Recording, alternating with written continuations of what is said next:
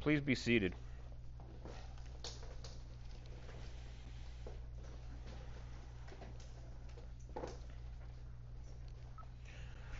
Please open your Bibles to the book of Revelation, chapter 3. It's normally my practice to read the entire chapter if I'm dealing with a particular portion, but in light of the fact that there are multiple letters to the churches in chapter 3, and I want to focus on the church of Laodicea, I'm going to draw your attention specifically to verses 14 through 19, although I'll probably still wind up referring back to other churches in the letters. So Revelation chapter 3, verses 14 through 19 is our text. Again, here is the inspired, preserved Word of God. And unto the angel of the church of the Laodiceans write, These things saith the Amen, the faithful and true witness, the beginning of the creation of God. I know thy works, that thou art neither cold nor hot. I would that thou wert cold or hot. So then, because thou art lukewarm, and neither cold nor hot, I will spew thee out of my mouth. Because thou sayest, I am rich and increased with goods, and have need of nothing, and knowest not that thou art wretched, and miserable, and poor, and blind, and naked. I counsel thee to buy of me gold tried in the fire, that thou mayest be rich, and white raiment, that thou mayest be clothed, and that the shame of thy nakedness do not appear. And anoint thine eyes with eye salve, that thou mayest see. As many as I love, I rebuke and chasten. Be zealous, therefore, and repent. Thus far concludes the reading of God's word. The grass withers, and the flower fades, but the word of our God will stand forever.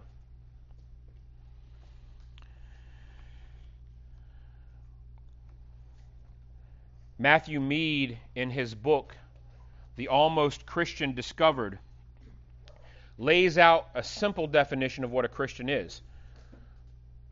I commend the book to you.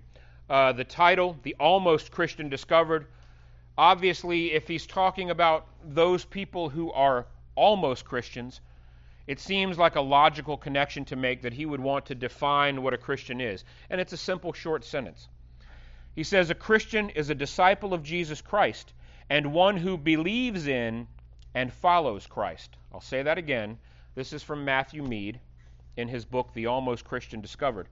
He says, a Christian is a disciple of Jesus Christ and one who believes in and follows Christ. Seems like a simple thing.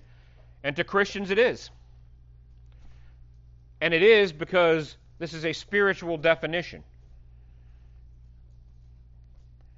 We understand that the natural man doesn't receive those spiritual things because he can't understand them. He can't know them until God changes that man into a spiritual man. We think of W.G.T. Shedd and his sermons to the natural man and his sermons to the spiritual man.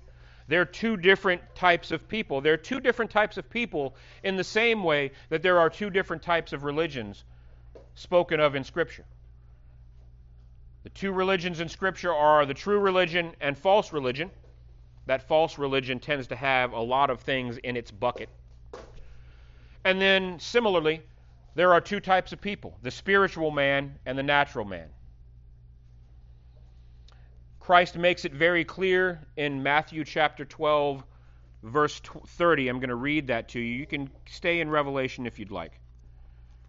Matthew chapter 12, verse 30 tells us, we've heard it, but it's always better to hear directly from the Lord. He says, He that is not with me is against me, and he that gathereth not with me scattereth abroad. Simply put, there is no neutrality. There is no middle ground. There is no third way. There is the way of Christ, and then there is the way of non-Christ. And lest you think I'm pulling one text out and saying, well, that's one text, although that should really be enough for the blood-bought Lamb of the Lord Jesus. One word from the Scriptures should settle the matter. no matter how eloquent our argument to the contrary might be. I'm going to go back to 1 Kings chapter 18, and we're going to spend some time with the prophets of Baal. But we're also going to spend some time with one of God's prophets. 1 Kings chapter 18, verses 21 through 40 is what I'm going to read. And Elijah came unto all the people, and said, How long halt ye between two opinions? If the Lord be God, follow him. And if Baal, then follow him. And the people answered him not a word. Then said Elijah unto the people, I, even I only remain a prophet of the Lord, but Baal's prophets are 450 men. Let them therefore give us 2 bullocks, and let them choose 1 bullock for themselves, and cut it in pieces, and lay it on wood, and put no fire under. And I will dress the other bullock, and lay it on wood, and put no fire under. And call ye on the name of your gods, and I will call on the name of the Lord. And the God that answereth by fire, let him be God. And all the people answered and said, It is well spoken. And Elijah said unto the prophets of Baal, Choose you 1 bullock for yourselves, and dress it first, for ye are many. And call on the name of your gods, but put no fire under. And they took the bullock which was given them, and they dressed it, and called on the name of Baal, from morning even until noon, saying, O Baal, hear us! But there was no voice, nor any that answered. And they leaped upon the altar which was made. And it came to pass at noon that Elijah mocked them and said, Cry aloud, for he is a god. Either he's talking, or he is pursuing, or he is in a journey, or peradventure he sleepeth, and must be awakened. And they cried aloud, and cut themselves after their manner with knives and lancets, till the blood gushed out upon them. And it came to pass, when midday was past, and they prophesied until the time of the offering of the evening sacrifice, that there was neither voice nor any to answer, nor any that regarded. And Elijah came unto all the people, and Elijah said unto all the people, Come near unto me. And all the people came near unto him. And he repaired the altar of the Lord that was broken down. And Elijah took 12 stones, according to the number of the tribes of the sons of Jacob, unto whom the word of the Lord came, saying, Israel shall be thy name. And with the stones he built an altar in the name of the Lord. And he made a trench about the altar, as great as would contain 2 measures of seed. And he put the wood in order, and cut the bullock in pieces, and laid him on the wood, and said, Fill 4 barrels with water, and pour it on the burnt sacrifice, and on the wood. And he said, Do it the 2nd time. And they did it the 2nd time. And he said, Do it the 3rd time. They did it the 3rd time. And the water ran round about the altar, and he filled the trench also with water. And it came to pass at the time of the offering of the evening sacrifice, that Elijah the prophet came near and said, Lord God of Abraham, Isaac, and of Israel, let it be known this day that thou art God in Israel, and that I am thy servant, and that I have done all these things at thy word. Hear me, O Lord, hear me, that this people may know that thou art the Lord God, and that thou hast turned their heart back again. Then the fire of the Lord fell, and consumed the burnt sacrifice, and the wood, and the stones, and the dust, and licked up the water that was in the trench. And when all the people saw it, they fell on their faces, and they said, The Lord, he is the God. The Lord, he is the God. And Elijah said unto them, Take the prophets of Baal, let not one of them escape. And they took them. And Elijah brought them down to the brook Kishon, and slew them there. So we don't have in Scripture a way to have a foot in one world and a foot in the other, trying to walk in some strange third path that's designed only for us. It didn't work really well with the prophets of Baal. Elijah said, if God is God, then he's God. But if Baal's God, follow him. There's one or the other. We are replete with examples to love not the world, to not be conformed to the ways of the world, but to be transformed by the renewing of our mind, that he that loves the world is at enmity with God. We see the distinctions made all throughout Scripture. As Israel was going to enter into the promised land, what are they told? To not do what? Intermingle, to not try to mix the true religion of the true God with the false religion of every other god that people have created for themselves.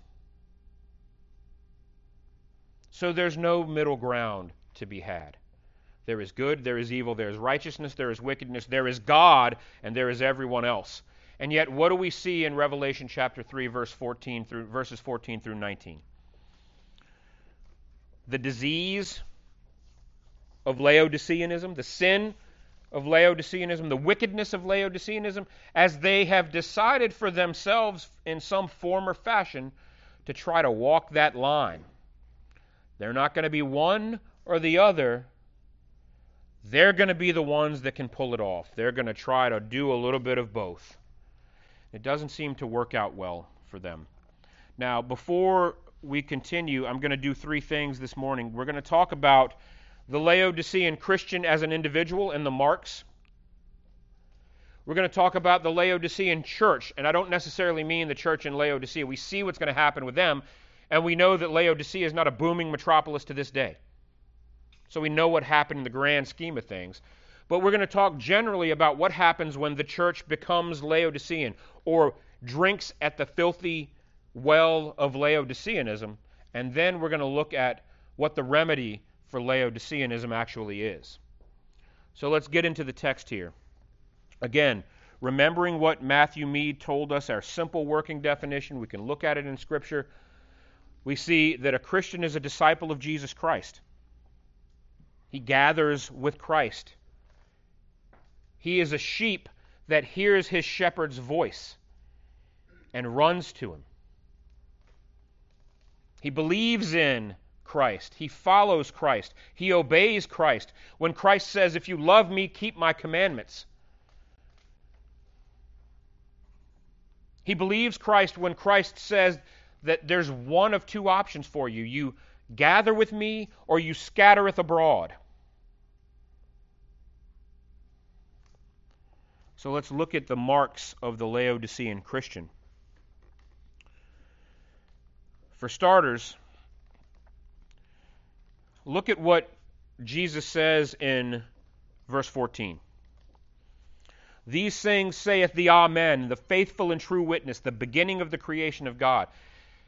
This is not just the Apostle John saying, "Hey guys, these angels wanted me to say something to you."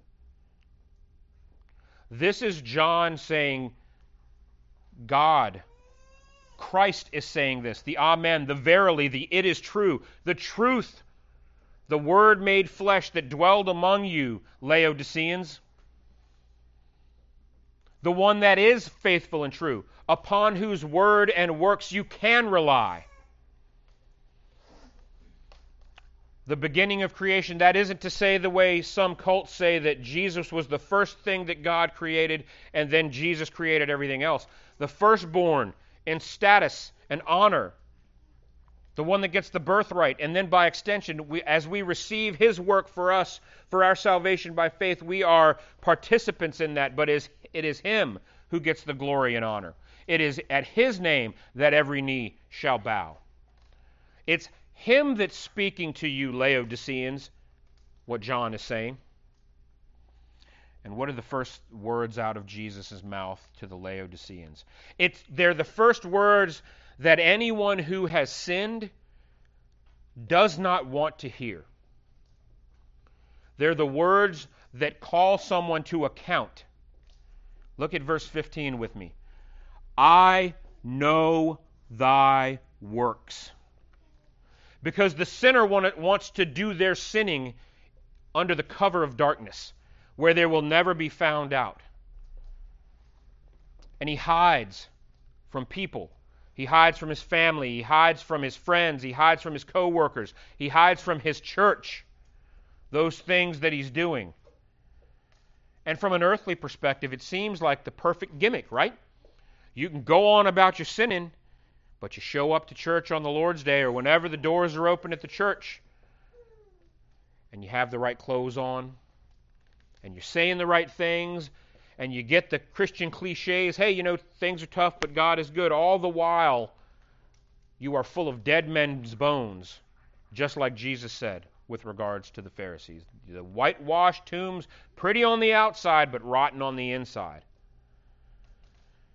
So for somebody to come along and say, I know thy works, and moreover, for that one to be the God who made you in all things, it's not what somebody wants to hear. So one of the marks of the Laodicean is they're doing their sinning under the cover of darkness, thinking that they're going to get away with it. Now, their sinning might not necessarily be the overt, vicious nastiness of the avowed atheist or the avowed God hater. But that's really the point. And it's odd what Jesus says, and we would be confused a little bit to say that as Jesus continues on in verse 15, he says, I know thy works that thou art neither cold nor hot.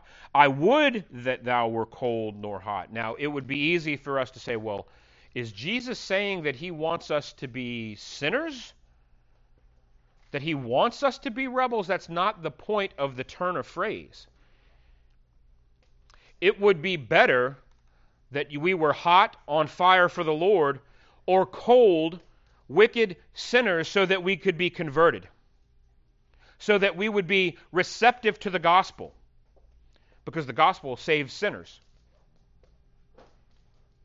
The problem that Jesus is outing with the Laodicean Christian is the main problem that many of us have struggled with prior to our conversion, and sometimes even afterwards, as the Lord has worked on us and weeded those sins out, and the Holy Spirit has dug the sins out at the root. It's self-deception.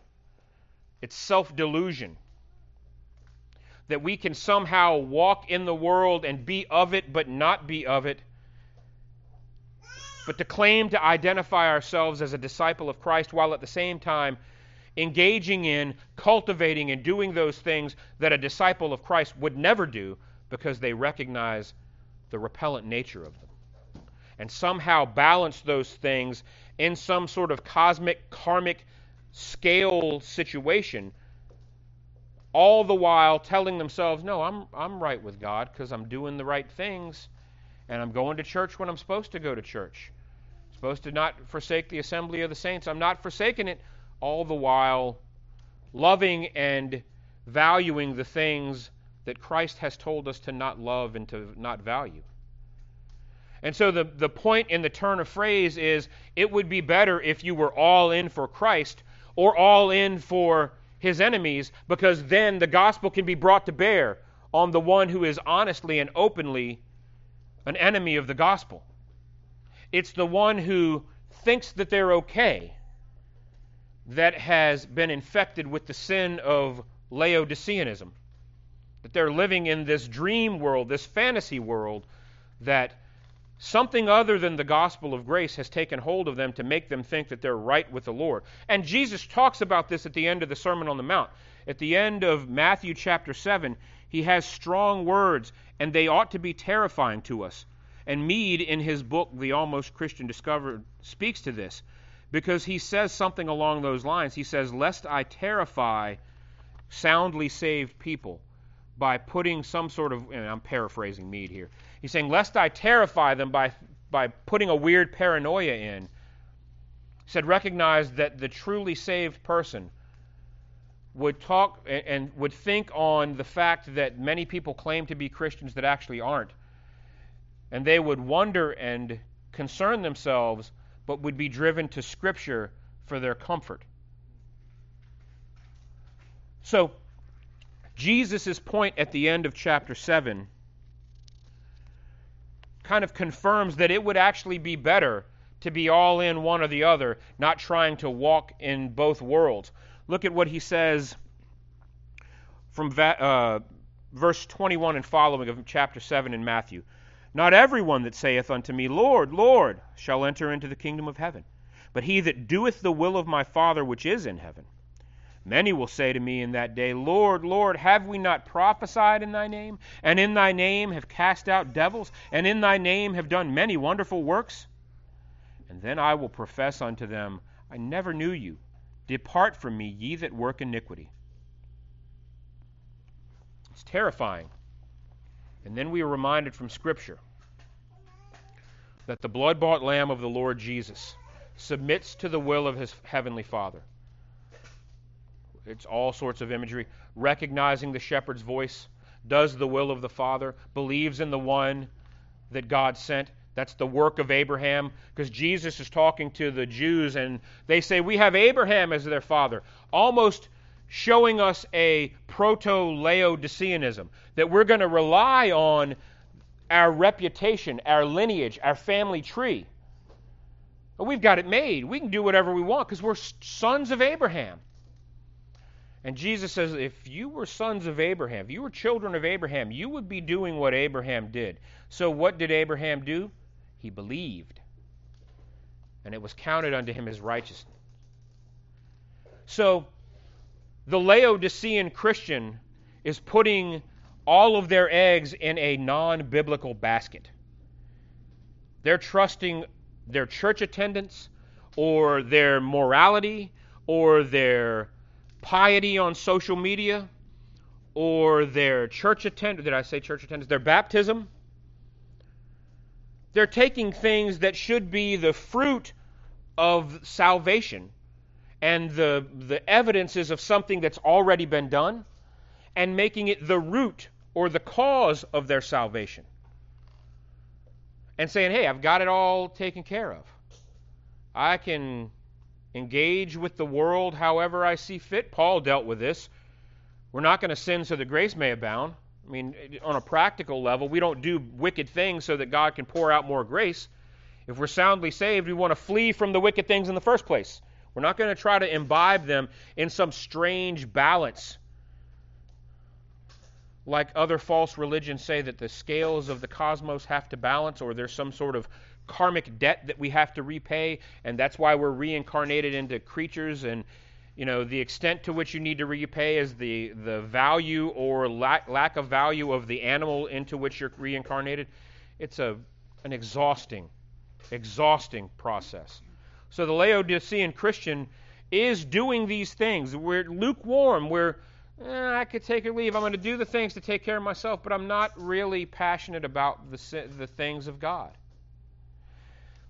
Matthew Henry said that just as lukewarm water is worthless to people, lukewarm Christians will be rejected as well.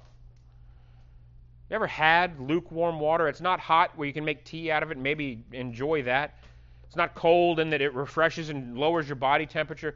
The imagery is lukewarm water is just like, I could take or leave it. Like, I guess it gets something done, but it's not really ideal. It's kind of milquetoast Christianity, and all too frequently, when we deviate from the Scriptures, we're flirting with Laodiceanism as individuals. And maybe, my neighbor is not saved, but he's a good guy, and, I don't want to make it weird when we're walking down to the mailbox together, so I'm going to let this ride. It's not that big of a thing. Yeah, I was looking at that woman with lust in my mind, but I'm not doing anything, so I can look at the menu as long as I don't order. You hear this kind of thing, and it reveals what's already in their hearts, and Jesus spoke to this. It's not what goes into someone that makes them unclean. It's what's already unclean and comes out of them and reveals the uncleanness that's already there. The cavalier nature that people handle sin. And frankly, the cavalier nature and flippant nature with regards to righteousness and turning from sin. The idea that actually physically at times turning from sin could somehow be wicked and sinful and we shouldn't do it. It's topsy-turvy. And it throws the individual's life into chaos because they wind up calling evil good and good evil in an Isaiah 5 context, and in the end of Romans chapter 1, which will eventually lead to not only sinning but encouraging others to do the same. And as the individual within the church downgrades and slides in their understanding of Scripture and their knowledge of the Bible, which is the inoculation against the sin of Laodiceanism. I've given away my third point a little bit, but you should know that anyway, because as Reformed Christians we do go back to the sources. We go back to Scripture. If we don't begin with Scripture, then anything that we do is flawed. And if we don't go back to Scripture to understand why we were flawed, then we're just doubling down on our error. So the Laodicean Christian has a cavalier attitude towards sin, is flippant with regards to pursuing righteousness and holiness and genuine biblical piety. That's not emotionalism, it's not pietism, it's not something that's true because of how it makes me feel. We're not engaged in logical fallacies there. It's understanding that Scripture dictates what God has with regards to how we are to live concerning the life around us, what we're to believe concerning God, the duty that God requires of us, namely that we believe in the one that He sent, obedience to His revealed will. That's the moral law, but we can't follow the moral law. It's why we need Christ. We believe in the one that He sent to live the life that we should have lived and to die the death that we actually deserve. The Laodicean Christian plays fast and loose with this and could take or leave the gospel of Jesus Christ. So that's the individual Christian. You're neither hot nor cold. You're just, yeah. And look at verse 16. You see the end result of that. It's not going to work out well for that person.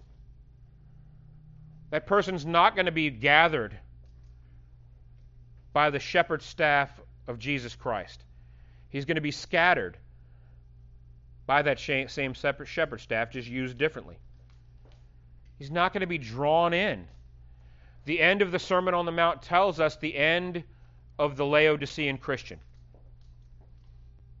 That to do the things without the conversion of the heart, the new life given to us in Christ, is to actually work iniquity. It's a truncated view of how we relate to God, to just say that we can do godly things and think that that makes us okay. The Laodicean Christian forgets that the works flow out of a converted heart, or they are wicked works. There is no one that can truly do good works save for the genuinely converted Christian. Now, you would say, Pastor, I've seen heathens do all sorts of good things. And certainly, it has the perception of good, and that does do good to people. But as we define good biblically, there is no one good but God. And by extension, there are no good works save for godly works. The natural man cannot do good works.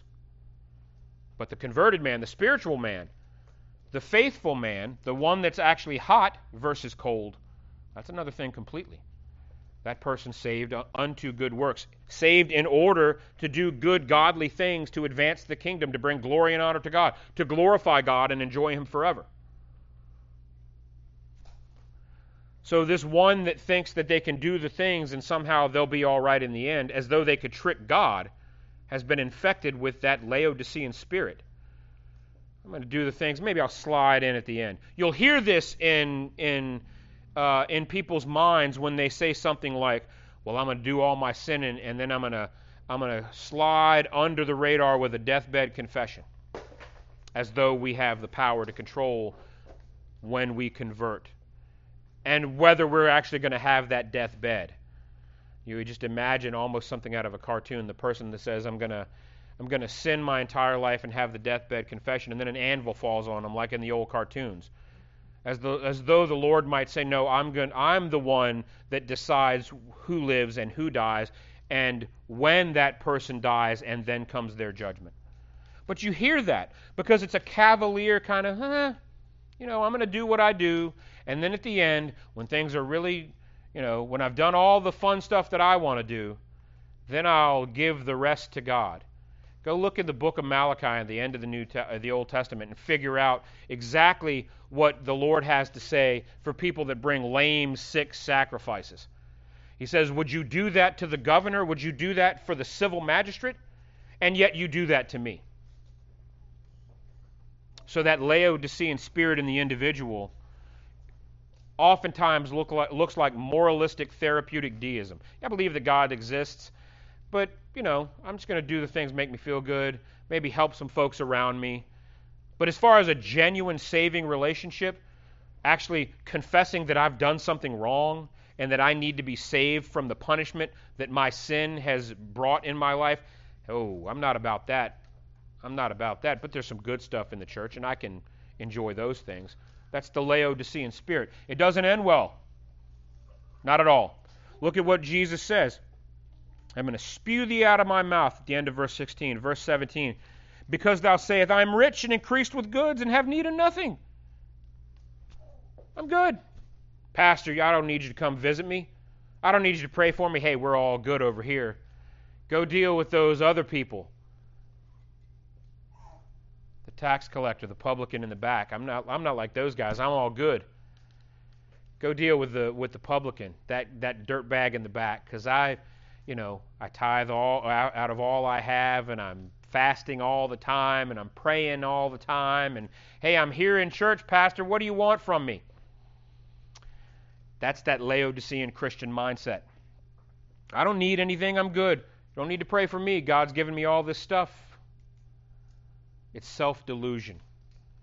German humanist Goethe said that there's no one more hopelessly enslaved than the one who falsely believes that they're free. The Laodicean Christian has a false belief in their freedom, unaware that they've just got really comfortable shackles, but ultimately they're enslaved to sin, and they think it's freedom.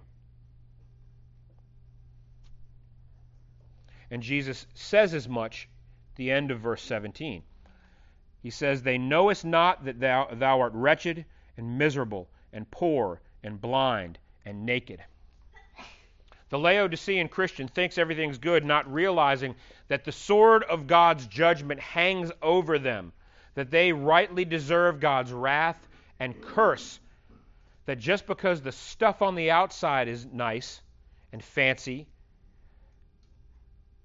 but that's not the whole of the need for Jesus. The gospel being reduced to life enhancement is one of the biggest sins that we have committed as a culture. To distill down the gospel of Jesus Christ to come to Jesus and He'll take all your problems away. Now, ultimately, there's a sense in which that's true, because in eternity those problems will be away. But we have become so sloppy and Laodicean in our thinking, and this is the transition to the church proper. We have become so watered down and Laodicean in our thinking as to how we present Christ to the world, that what we've done is said, come to Jesus and He'll make all of your problems go away starting now. That's not the Jesus of the Bible. It's simply not. Jesus talked about us being hated because they hated Him. Jesus talked about us being killed by people who think that they were doing God's service. Jesus talked about always having the poor around. Jesus talked about always having trials and temptations. But to rest in peace, knowing that we were united to God through Him. But He never said we wouldn't have problems. And as the church has truncated the gospel, maybe to make it more palatable, maybe to bring more bodies into the room and bottoms into the seats, we have imbibed the spirit of Laodiceanism. I'm not saying this church. I'm saying generally speaking. We need to take a long, hard look and examine ourselves as the body of Christ in our culture to see if we've actually fallen into this trap, because we've seen it played out in other places. And just like the individual Christian reading Matthew Mead's book going, whoa, whoa, whoa, I don't want to be the almost Christian, which is, of course, the first piece of evidence that you're not the almost Christian. I had someone come into my study one day say, Pastor, I'm really worried that I've blasphemed the Holy Spirit. I've read in Scripture that blasphemy of the Holy Spirit is the unforgivable sin. And Pastor, I don't know if I'm saved because I'm worried about blaspheming the Holy Spirit. I said, for starters, let's take a breath and calm down.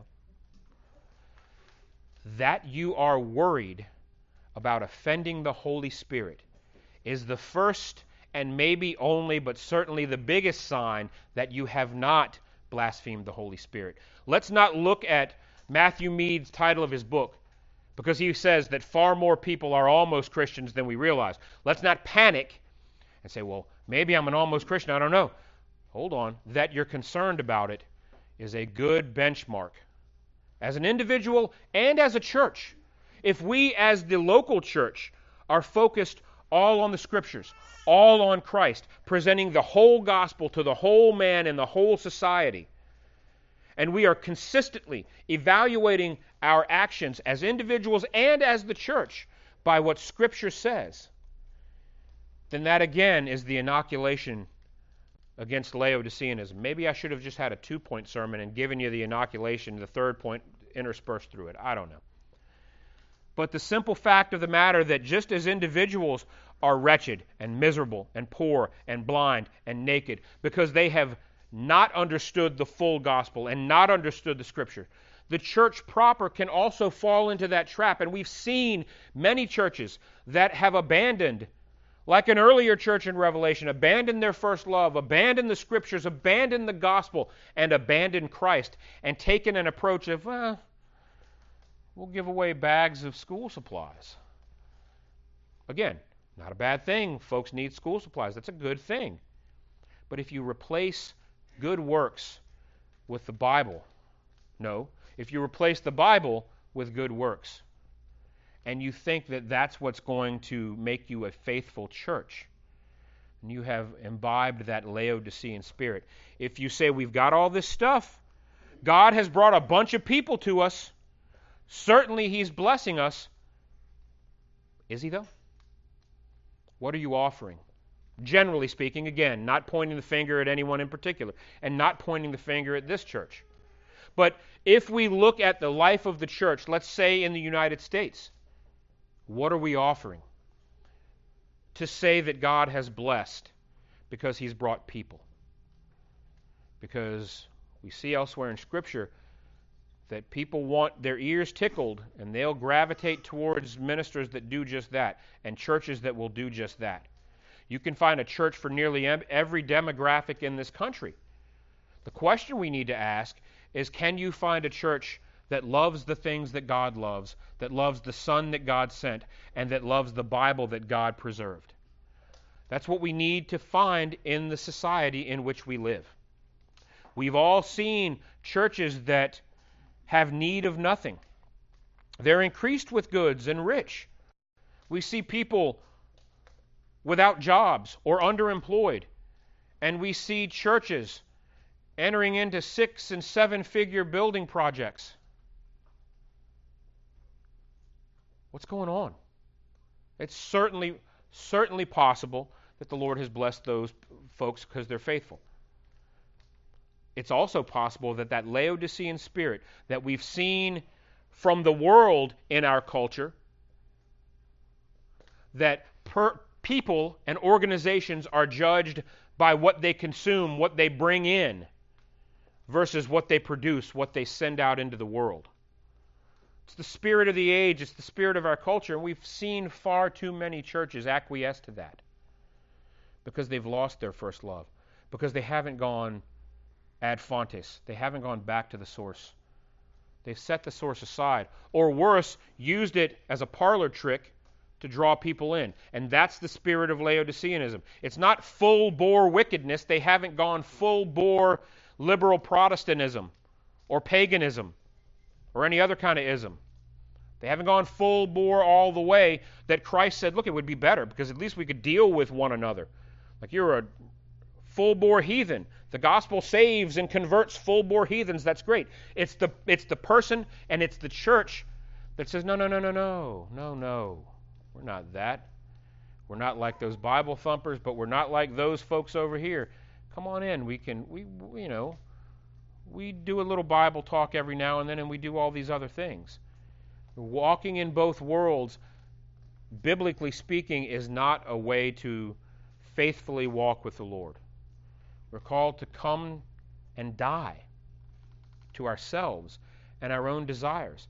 And our church should not be cults of personality. They shouldn't be personality-driven within congregations. Churches should be faithful to the Lord based on what His Word has said. And we have seen the blessing that comes with that. Certainly it might not be numerically as large as if you your pastor came in on a zip line, or he wore a certain type of clothing, or they played a certain type of music. We've seen that kind of stuff. And boy, that brings people in. But into what are those churches bringing these people? Are they bringing them into a faithful Bible-believing church? I pray that that's the case. Since I haven't been in all of those churches, I won't broad brush them.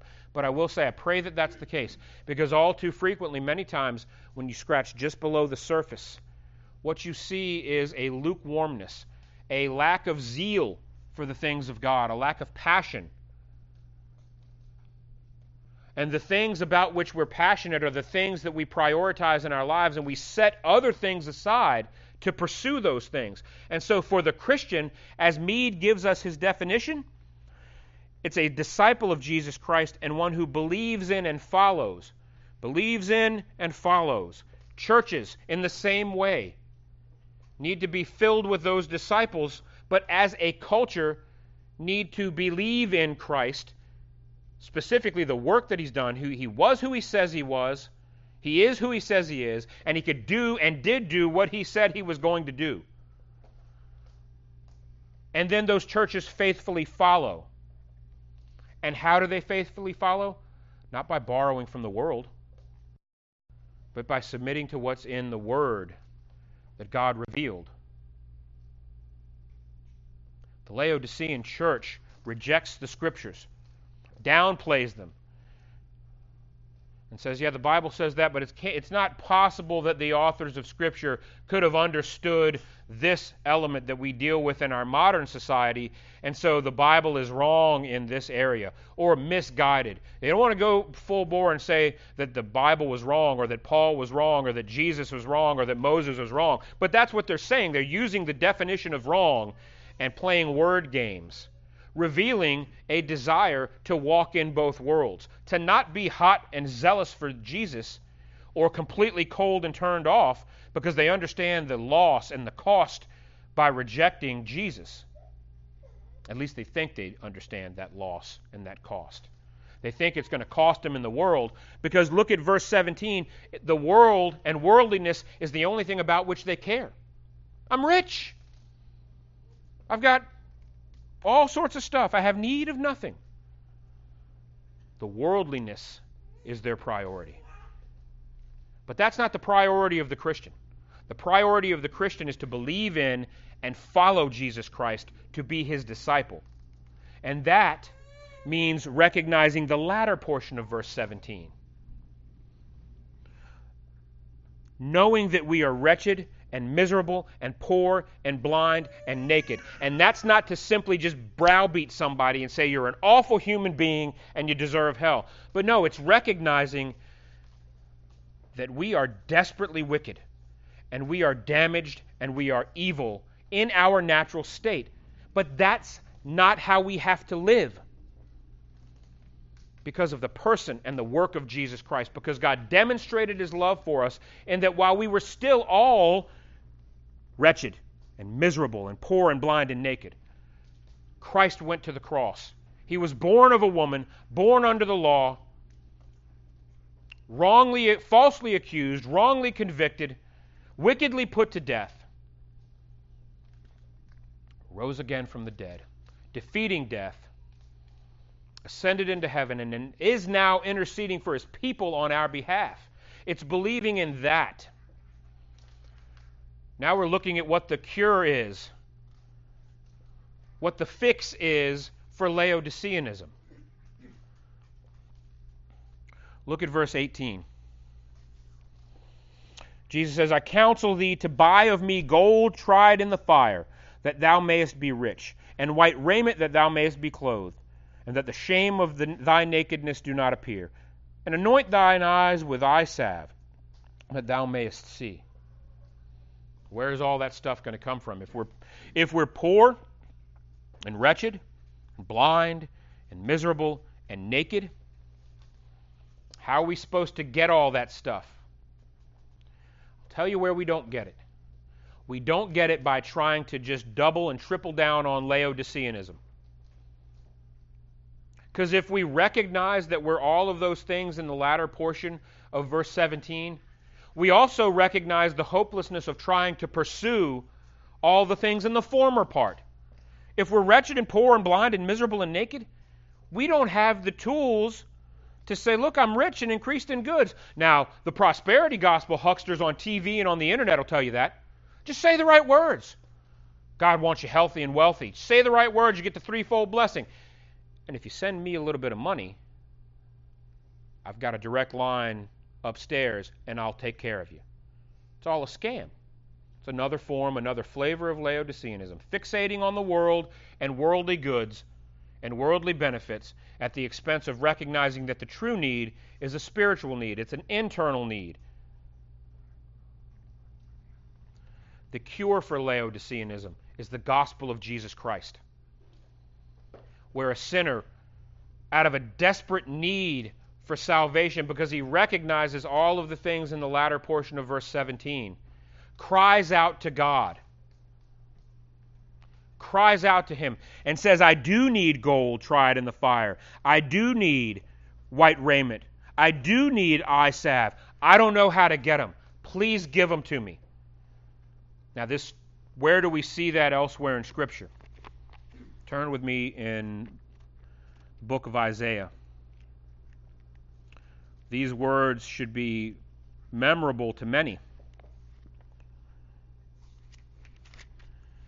And if they're the first time you're hearing them, you're in for a treat. Isaiah chapter 55. The first 3 verses. The cure for Laodiceanism. The cure for this idea that we can walk in 2 worlds and try to play fast and loose and maybe sneak into the kingdom of God, unconverted, but doing good stuff on the outside like we can trick God. Listen to what the prophet Isaiah has for us. Isaiah 55, verses 1 through 3. Ho, everyone that thirsteth, come ye to the waters. And he that hath no money, come ye, buy and eat. Yea, come buy wine and milk without money and without price. Wherefore do ye spend money for that which is not bread, and your labor for that which satisfieth not? Hearken diligently unto me, and eat ye that which is good, and let your soul delight itself in fatness. Incline your ear, and come unto me. Hear, and your soul shall live, and I will make an everlasting covenant with you, even the sure mercies of David. Come and buy without money. What does that mean? Come to God for your provision, for your portion, without thinking you can earn it. The gospel is freely offered to all sinners. You don't have to have it all together to come to the Lord through Christ. Turn with me in Matthew's gospel. Again, well-known words to many, the end of chapter 11. Matthew chapter 11, I'm going to read verses 27 through 30. Listen to the words that Jesus says. All things are delivered unto me of my Father, and no man knoweth the Son but the Father. Neither knoweth any man the Father save the Son, and he to whomsoever the Son will reveal him. Come unto me, all ye that labor and are heavy laden, and I will give you rest. Take my yoke upon you and learn of me, for I am meek and lowly in heart, and ye shall find rest unto your souls. For my yoke is easy, and my burden is light. Laodiceanism labors and labors and labors. But the cure for Laodiceanism, the ultimate cure that takes someone from the cold category and makes them hot and passionate and zealous for the things of the Lord, is the free gospel offered to all sinners, received by those people for whom Christ died. The yoke of Laodiceanism is exhausting, and it's soul-crushing and bone-crushing, literally. To chase after all of the things in the beginning portion of Revelation 3:17 crushes humanity. But the burden that is actually the genuine cure for that is anything but. For those people who recognize that they are wretched and miserable and poor and blind and naked. For those people who are weary and heavy laden, trying to pursue after Laodiceanism. The yoke of Christ is light. His burden is easy. It's coming by without money. You don't have what it takes to get the gold tried in the fire and the white raiment. That's fine. Because God in Christ has paid the debt for you. He's paid the price so that in Christ we do have gold tried in the fire that's more precious than anything that we could come up with on our own. We have white raiment. We are clothed in something by God and from God that's far greater than any clothing that we could have. The eye salve that helps us to see is the cure, is what helps us see clearly, and that comes from God. He makes the blind see. Remember what Christ said to John's disciples. He said, the captives are set free, the blind sick people are being made well, and blind people are being made to see. The eye salve of the gospel of Jesus Christ is the curative for Laodiceanism. And he confirms it. The end of our passage, well, the end of our portion for the day, in verse 19. He's saying, as many as I love, I rebuke and chasten. He's like, I'm not browbeating you. I'm telling you, you have got it wrong. If you are pursuing this half-heartedness, it is actually wicked and sinful, and I will reject you. Go all in, one or the other. Go all in with heathenism, because the gospel saves heathens. Or ultimately, what he wants his people to do, be zealous, therefore, and repent. Be passionate, but be passionate in the awareness that you are poor and wretched and cold and tired and naked and beaten down with life, and you are weary and heavy laden. But the yoke of the gospel of Jesus Christ is the yoke that's easy, and it's light, and it'll set you free, and it'll give you the best clothing and the best gold, and your eyes will be open to see clearly, whereas anything else causes you to see cloudy. Think about the clothing that Adam and Eve created for themselves. The fig leaves sewn together hastily because they realized they were naked. What did God do as he's about to cast them out for their own good so that they wouldn't eat of the tree of life? What did he do? He shed blood, and he provided the covering of animal skins, which was far better than anything that Adam and Eve could have hastily come up with for themselves. Such is the case with the gospel of Jesus Christ. The blood covering of Jesus Christ is far better than the fake, weak, hastily thrown together covering of the Laodiceanism that we see played out in Revelation. So the question we need to ask ourselves, are we deluding ourselves? Are we Laodiceans in practice? Maybe we wouldn't be if somebody asked us bluntly, but are we struggling with that as individuals? Are we participating in that as the body of Christ, as the church? As we examine ourselves, not just to come to the Lord's Supper, but just in general, are we focusing on our worldly blessings to the exclusion of the reality that in our natural state we're poor and blind and wretched and weak? If that's the case, then the cure is to remember that we're being rebuked from a loving Heavenly Father, just like the author of Hebrews tells us, that the discipline that we have in our lives comes from a loving Heavenly Father, so that we would have the peaceable fruit of righteousness. The cure for all of us is to be zealous, therefore, and repent of Laodiceanism, and recommit ourselves in our thoughts, in our words, and our deeds to promoting the gospel of Jesus Christ, to believe in Him, and to follow Him. So let's go to Him in prayer.